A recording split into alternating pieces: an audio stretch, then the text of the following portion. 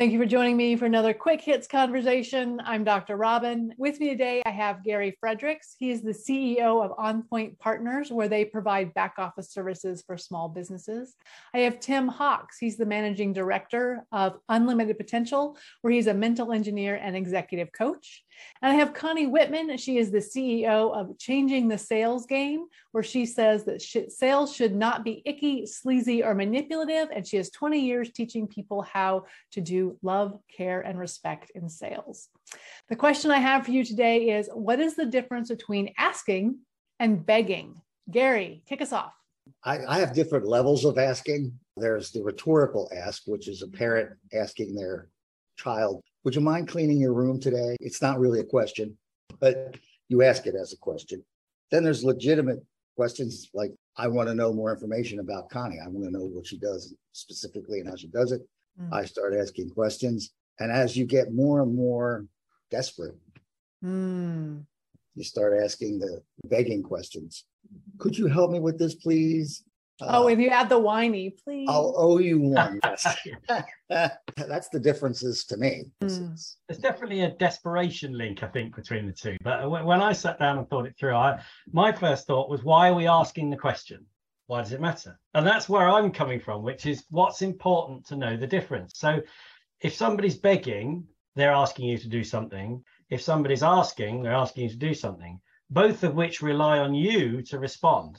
So actually, it's not about begging or asking. It's more about how influenceable you are with the whining and the desperation. If somebody tunes it up and starts whining, are you more likely to give in? Is that what begging's about? Is it encouraging someone to give in by pleading to their soft side?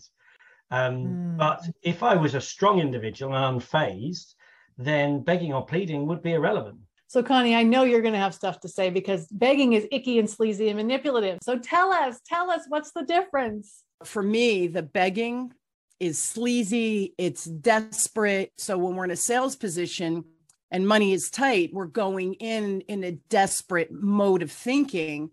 So we get that tone of please. It's annoying, right? The flip side for me is I think magic happens when we ask a question that isn't desperate, right? So for me, when I teach my clients, I say questions are your magic wand, because the better our questions are and the clearer our questions are, the clearer we understand the other person and their situation and what's ever going on, whether it's personal or professional, doesn't really matter. And then now you're in a position to respond from a place of help, love, care, and respect versus your own desperation. But until I understand that other person and where they're coming from, then I'm putting myself first. I need to pay my bills. That's money driven versus I want to help this person, which is care driven.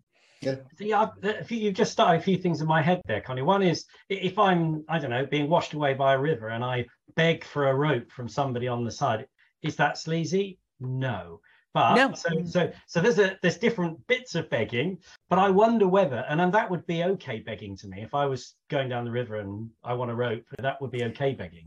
So I wonder whether what you kicked off in my head there, Connie, is begging actually some sort of subtle manipulation?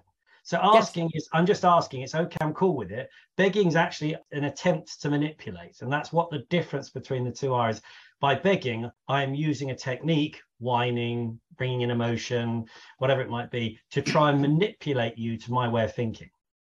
Yeah, and I think the world today, there's a lot more manipulation going on than there used to be. I get emails all day saying, based on our previous conversation, you want to schedule a meeting to talk. I never talked to you. I don't know who you are. And I definitely respond that way. I get tired of it, but it's manipulation and sleaze is creeping into my life every day. So I'm wondering, when we see someone on the side of the road with a sign that says, homeless, hungry, please help, God bless, why is that begging and not asking? Okay.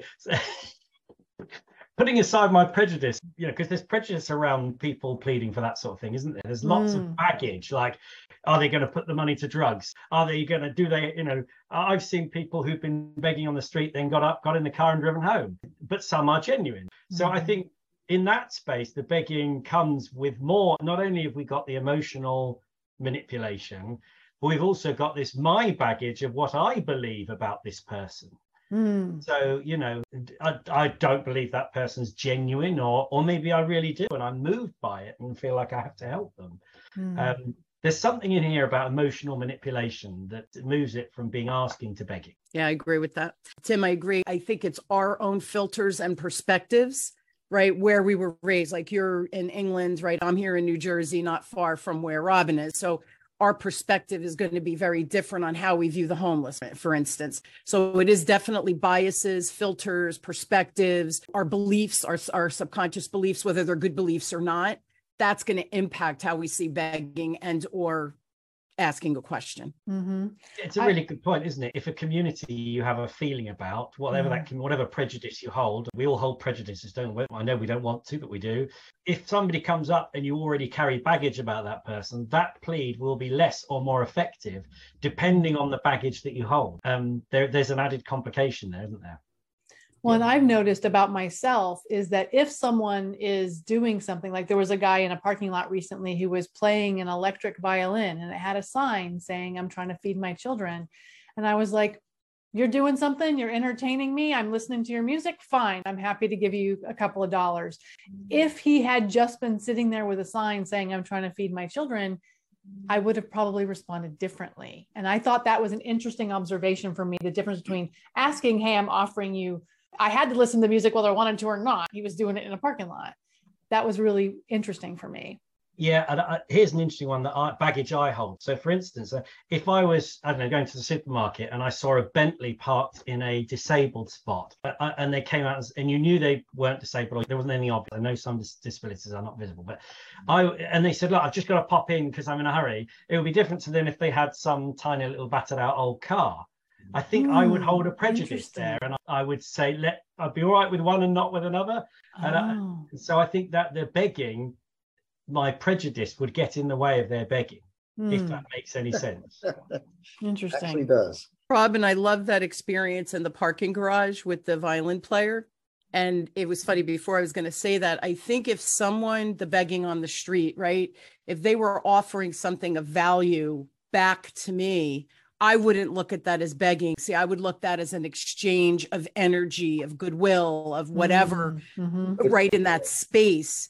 I'm offering, "Hey, I'm in a bad space, I need money, but this is my gift that I can share with you at this moment."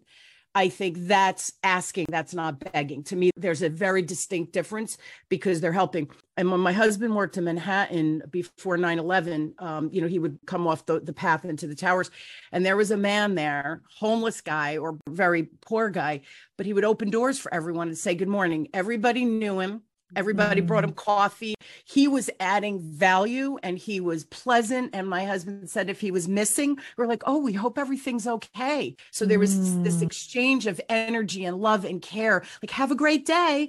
He was trying to do something to enlighten those that he knew were working, going into the trade center, right? So I think that, again, is that energy exchange. Money's an energy exchange, right? In our conversation. Sorry, Gary. Conversely to that, when you're at a stoplight in New York City and all these homeless people run out with their squeegees to start cleaning your window, it's not something I asked for them to do, or something that I consider value add. I worked in Manhattan too, and there used to be a homeless guy sitting outside of the deli I went in for lunch, begging. He had a sign.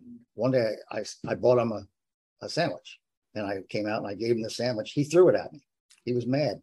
Oh, He wanted money so he could buy cigarettes, stuff like that. And I was giving him a sandwich. which wasn't what he wanted. Yeah. And that was my test.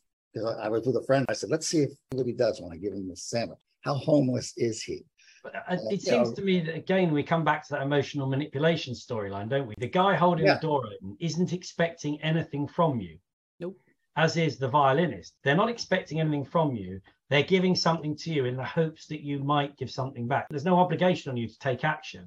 Right. Whereas the squeegee guys who come out and do your windscreen, they've sort of trespassed upon you, haven't they?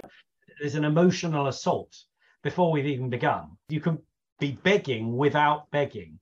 But I think it becomes begging when it uses emotional manipulation. I think it's an interesting question, and that is our 10 minutes. So I'm going to have to cut us off there. But I hope that it kind of brings up for people, like, what is the difference and how do they kind of separate these two words. So thank you so much for having this conversation with me. And I look forward to doing it with each of you again very soon. Thanks for having us.